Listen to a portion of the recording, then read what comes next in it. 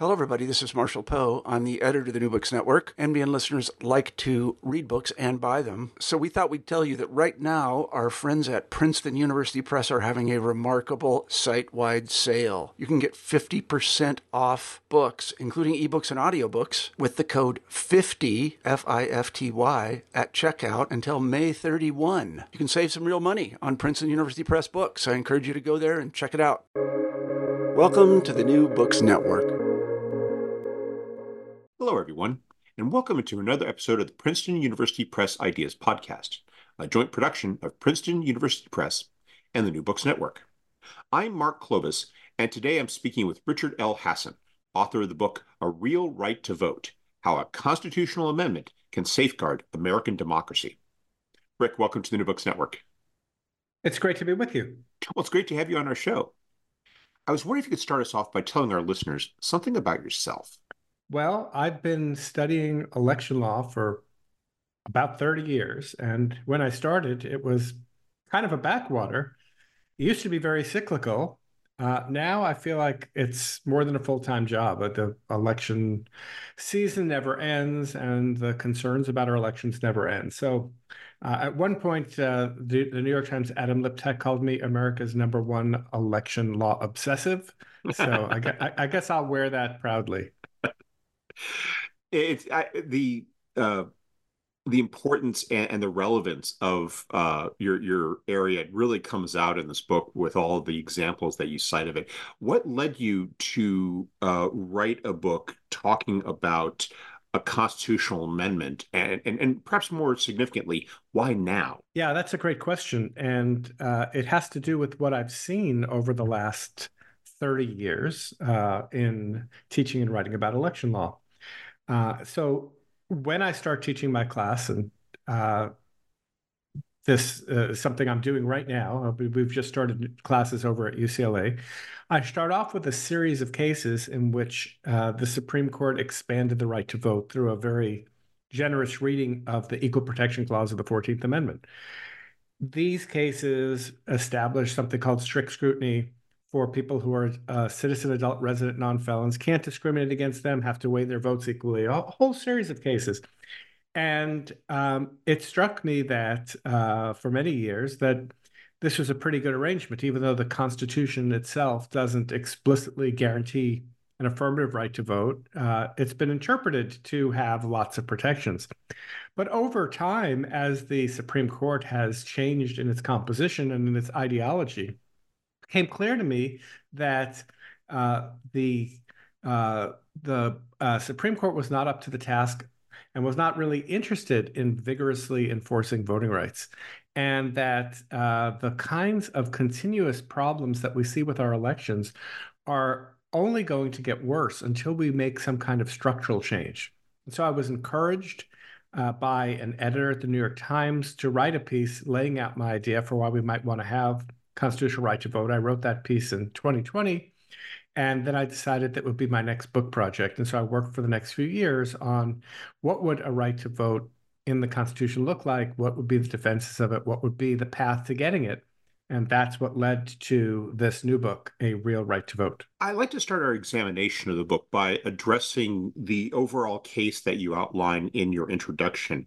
Why do we need specifically a constitutional amendment to guarantee the right to vote, especially given the previous 2 centuries of American history where we've seen a gradual expansion of voting rights over time without having such an amendment?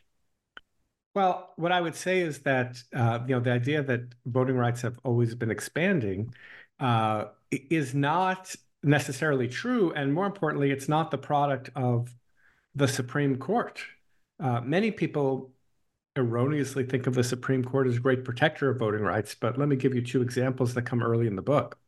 First, there was a woman named Virginia Minor. She went to the Supreme Court in 1874, and she said, look, you've just passed the 14th Amendment. It's now part of the Constitution. One of the things it guarantees is that citizens get all the privileges or immunities of citizenship. I should be allowed to vote because I'm a citizen, and voting is a privilege of citizenship. And the Supreme Court said, you are a citizen, but voting is a question of state law. And because you're a woman and the state of Missouri says only men can vote, you can be disenfranchised. It then took decades until we got the passage of the 19th Amendment, which bars discrimination in voting on the basis of sex, in order for women to become enfranchised. Another example, even more egregious than this, is in 1903, a man named Jackson Giles goes to the U.S. Supreme Court and he says, "Look, I'm a citizen. I'm an adult. I'm a resident of the state of Alabama. Alabama is not letting me register to vote because I'm Black. And this is in violation of the 15th Amendment, another amendment passed after the Civil War, that bars discrimination in voting on the basis of race." And the Supreme Court said, yes, it's true that the 15th Amendment bars discrimination basis of race, but there's really nothing we can do about it. This is really going to be something that it's going to have to be decided politically. We're powerless. And so these are two pretty strong examples where the Supreme Court refused to expand voting rights. In fact, if you look at the 235-year history of the Supreme Court, there was only about a less than decade period during the period of the Warren Court in the 1960s where the court was expanding voting rights. In more recent years, the court has been shrinking voting rights, making it easier for states to impose rules that could make it harder for people to register or to vote. Also limiting Congress's power to broadly enforce the Voting Rights Act. It was really the Voting Rights Act of 1965 that led to the enfranchisement of African American voters in the South. So really, the Supreme Court has mostly stood as an impediment. Now, some people have said, well, if you look at the 14th Amendment and the 15th Amendment and the 19th Amendment, those I just mentioned, along with the 23rd Amendment, which gave Washington, D.C. residents the right to vote for president, the 24th Amendment, which barred federal poll taxes, and the 26th Amendment, which bars discrimination voting on the basis of being between 18 and 21 years old, that there is already protection for voting rights in the Constitution. Well, this was an argument that was made most recently by Justice Ruth Bader Ginsburg in her dissent in a case called Shelby County versus Holder, striking down a key part of the Voting Rights Act. It's true that it is possible that the Constitution could be read, take these different pieces, put them together, and you could have an argument for a right to vote. But in fact, the conservative court is not willing to do that. Justice Ginsburg spoke in dissent. And if we're really going to get protection for voting rights, we're going to have to do it through the same kind of political movement that came after Minor versus Happersett for those decades-long struggle to get women the vote. It required organizing. It required getting people in different states to actually do something to further voting rights. And so that's why I think this is the moment. The court is not protecting our rights. There's a lot of fights over voting right now.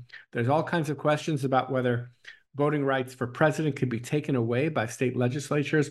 All of this creates the conditions where now is the time to start organizing around a constitutional right to vote. I have to say, reading it, that for me was one of the most dispiriting parts of your book, which was the long history that you detail in it of the courts repeatedly deciding against the right to vote. I mean, you talk about how there was that Warren era in the 1960s where you had a Supreme Court that was actively advancing it, but as you demonstrate, that was the exception rather than the rule, and that you have instead examples of through over a much longer span of time of restrictions of the rights of voting rights of felons, the voting rights of serving members of the military, and the voting rights of students. It's all of the above and more. I have another chapter that talks about the voting rights of Native Americans, where North Dakota had come in and had made it more difficult for people who don't have residential addresses to register to vote. Well, who doesn't have a residential address? It turns out very few people lack a residential address if they're unless they are homeless. They lack most people have a residential address, but that is not true for people who live on some Indian reservations where they do not have residential addresses, where there is an entire set of people who live under poor conditions, have trouble getting access to mail, have trouble getting access to Xerox machines, which you need to make copies of your ID if you want to register to vote by mail. I mean, all kinds of things that, for most people are not really impediments. For some people are huge impediments, and the courts have not really stepped up to protect those people's voting rights. And if we believe that we are a society of political equals, where I can't judge whether you are more deserving of the vote than I am. If we're political equals, everyone who meets the basic criteria, citizen, adult, residents, and at least for some, the question of felon status, once you meet those criteria, it should be easy for you to vote, and the state should have a way to easily determine whether or not you're eligible to vote. I was thinking about another group you described in your book, which was the people who live in U.S. territories. You have when you start talking about how an amendment would establishing the right to vote would expand voting rights. You mentioned in particular the case of people in Puerto Rico, and how you mentioned how the Supreme Court handed down an 8-1 decision in which they said that there is no right, to vote in, national elections from Puerto Rico. And the dissenting vote came from someone who had that, personal background. So does Sonia Sotomayor was a daughter of Puerto Rican parents, and she understood this on a practical level. And yet the other 8 justices, regardless of their, ideological assignments, you're completely unaware of this. And it gets to that. I think that the gulf between the perspective that you sometimes see in these justices express in the cases you described and the reality on the ground. The reality on the ground is very easy when you see as generally, I think the people who are reading my book are going to be educated. They're not going to be very poor people. They're more likely to be white. The people who are out there, college educated, these are people who are most likely to not have impediments to voting. And so unless you kind of think about where there are these kinds of limitations on voting rights, it's very easy to ignore and to not recognize that even though voting is easy for most people, it's not easy for everyone. And given the decentralization of our elections and the fact that we're in a very polarized era right now, politically polarized, where those who control elections, most notably state legislatures, might see a political advantage to making it harder for some people to register or to vote.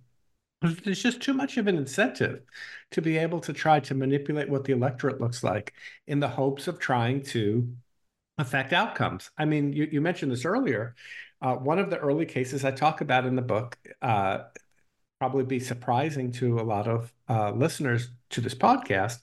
In the 1960s, if you were a member of the military who got stationed in Texas, you were disenfranchised. Texas didn't let military members vote. And one of the things Texas said in trying to defend its law at the Supreme Court was, if we allow military members to vote, what we're essentially going to do is let them change public policy because they're going to be able to elect people that they want.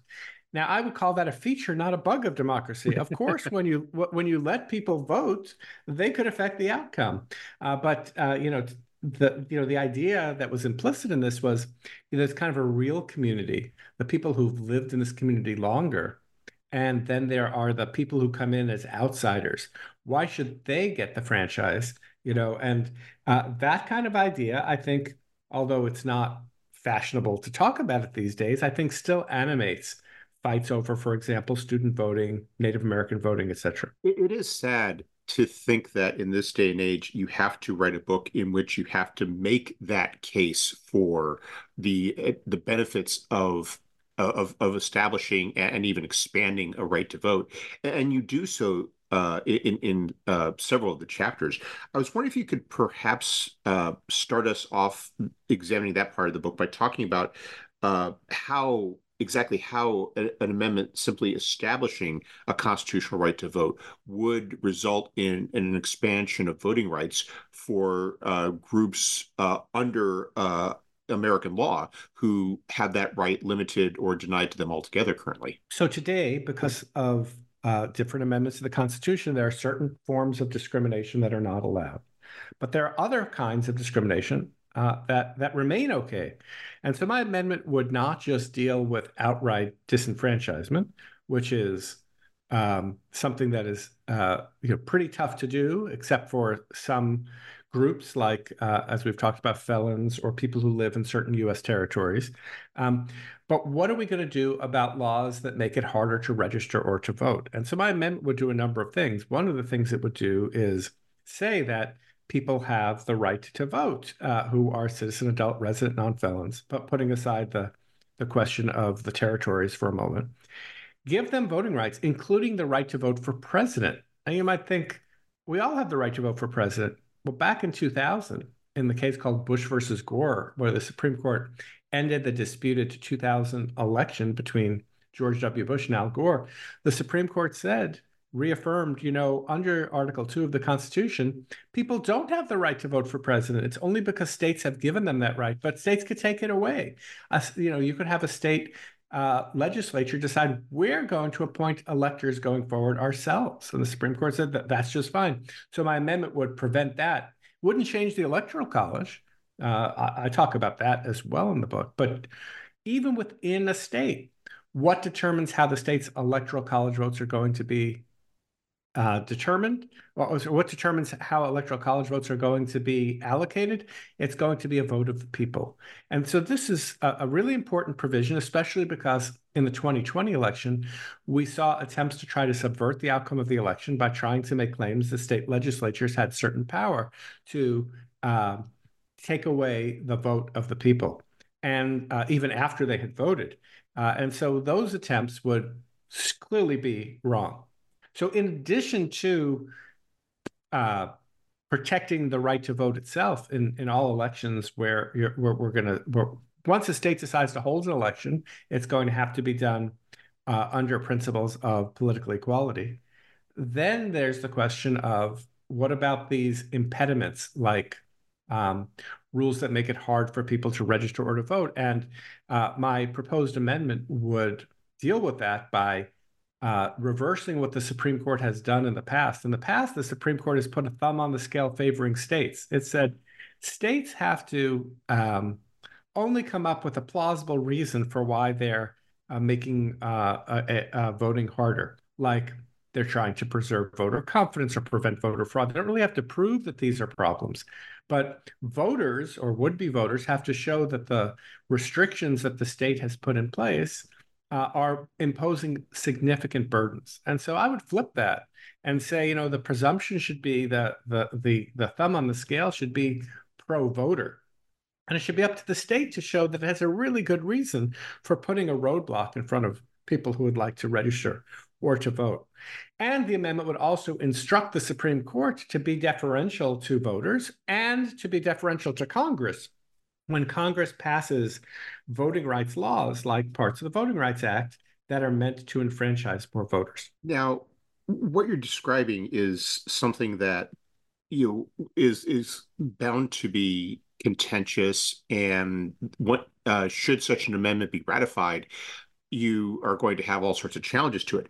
And yet you make your case in the book that an amendment would actually contribute to a lowering of the temperature, a reduction in not just the litigation that we're constantly seeing over voting rights in America, but also hopefully, from that a reduction in the amount of polarization that we're currently seeing over the question of voting rights. Could you explain how an amendment would achieve that goal? So part of what we see in the current atmosphere is a tremendous amount of litigation over these rules about registration and voting and early voting and voting by mail and all of this. Much of that litigation circles around questions of voter registration. And so one of the things my amendment would do is it would require that there be automatic registration conducted by the government of all eligible people to become voters, and the creation of an identification system. Most other democracies have some forms of voter ID because they have a national identification card. Now, the problem with ID is not the problem in theory, it's that it has been implemented by states in a discriminatory way.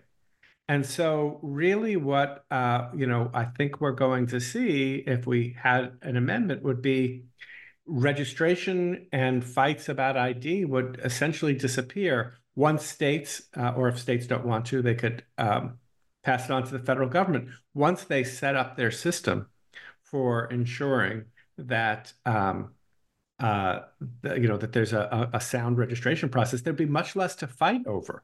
And so the kind of voting wars that we've seen where there's litigation, and we've seen a tripling of litigation in the period since 2000 compared to the period before 2000. One of the things that would happen is there'd be much less litigation, and that would make our elections less contentious.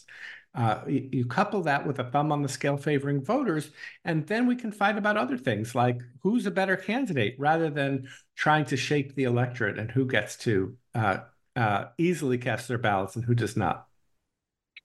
Now, what you describe is a very encouraging picture of what such an amendment would achieve. And yet you do so by setting it in the context of the political world we inhabit today, one in which there is considerable polarization and contentiousness over the question of voting rights.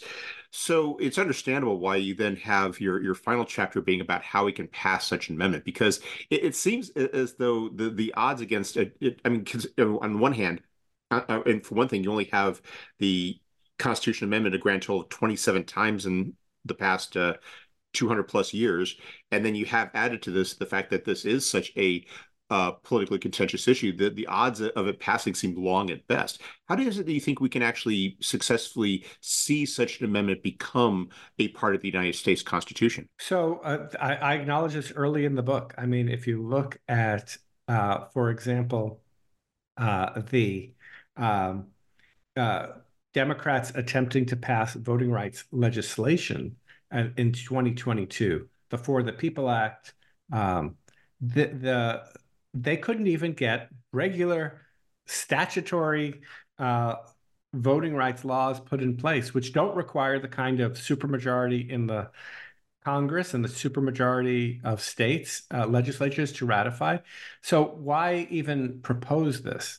And I have really two answers. One is that it's important to set a marker for what it is that we want to see in this country and organize a political movement around it. And so I go back again to the example of the 19th Amendment. After the Supreme Court in 1874 said that the Constitution doesn't protect women's right to vote, okay, well, now it became a state by state battle. And by the time the 19th Amendment was ratified in 1920, 30 states had put in their constitutions a ban on discrimination in voting on the basis of gender. And so a political movement arose through this process. One answer to why we need to do this is we need to think big. And the other answer is that the very act of organizing for a constitutional amendment and organizing state by state, for example, to strengthen state constitutional rights to vote, that will pay dividends along the way. And it will focus people's efforts rather than simply on fighting the next skirmish in the voting wars, instead to think more broadly and more, I think, holistically about what we want this century's democracy in the United States to look like. That certainly gives your book a long lifespan, because what you are articulating is very much a campaign of years, maybe even decades, rather than just something that we can expect to see happen in a single congressional term. Absolutely right. I think that there's too much of a focus on short-term thinking, and there's not enough thinking about how we can make change. We've lost our muscle memory in passing constitutional amendments. The last voting-related amendment was the 26th Amendment in 1971. Many Americans were not alive in 1971. We need to start thinking about what would it look like to pass such an amendment. And one of the things I argue is that if we take those on the right at face value in terms of what they say they want out of a voting system, there are a lot of benefits, a lot of good things that are in this constitutional amendment. For example, voter identification. That's something that's been, an important, at least rhetorical argument on the right for why we need to have these kinds of rules to limit how easy it is for people to register or to vote. In addition, both the right and left have an interest in preventing election subversion. Because we don't know who the next person is who's going to try to steal the next election. And finally, and just thinking about Republican self-interest, right now we're seeing a realignment of the parties where working class voters are becoming more attracted to a populist party that is led by Donald Trump. Well, we know that those working class voters are voters who are most likely to be the ones who are going to have a difficult time navigating stricter voting rules. And so it might even be in the partisan interest of the Republican Party to ease those voting rules and to make it easier for everyone to vote. One of the things we've seen in the Trump era is that we've had relatively high turnout. Why is that? Because people are really motivated. They like Trump, they don't like Trump, but they're interested enough that they're coming out to vote. Well, let's make it so that we can have even higher turnout and not put impediments in front of any voters who are trying to cast a ballot that will be counted fairly. We appreciate the time you've taken to speak with us, but before we go, could you tell us what you're working on now? Well, the next project that I'm working on is going to deal with the question of political polarization. And particularly, if we think about our election rules, they weren't really designed for a period of polarization. They were not, designed to think back to the beginning of the Constitution. There was no recognition of political parties. They really emerged right after the Constitution is passed. In a period of intense partisan competition, how can you have voting rules that not only will assure fair elections, but will assure that people will have confidence that their elections are going to be, that their votes are going to be fairly counted, and that election results will accurately reflect the views of the majority of those who vote in a particular election. This question of uh, how to assure voter confidence is especially difficult in the current era because of the rise of social media and the lowered costs of spreading false and misleading information about elections. So, in this polarized environment where misinformation can spread so easily, what can we do to assure not only that we have fair elections, but elections that people will consider legitimate? Not sure exactly what the answer to that is going to be. That is my next project, but I think it's an urgent one that we really have to address if this democracy is going to continue. It does sound like very important work, and I really wish you the best of luck with it. Thank you so much. Rick, thank you very much for taking some time out of your schedule to speak with us. I hope you have a wonderful day. You too. This was really great to get to talk about the book, and I hope to spur some people into political action on the question of voting rights.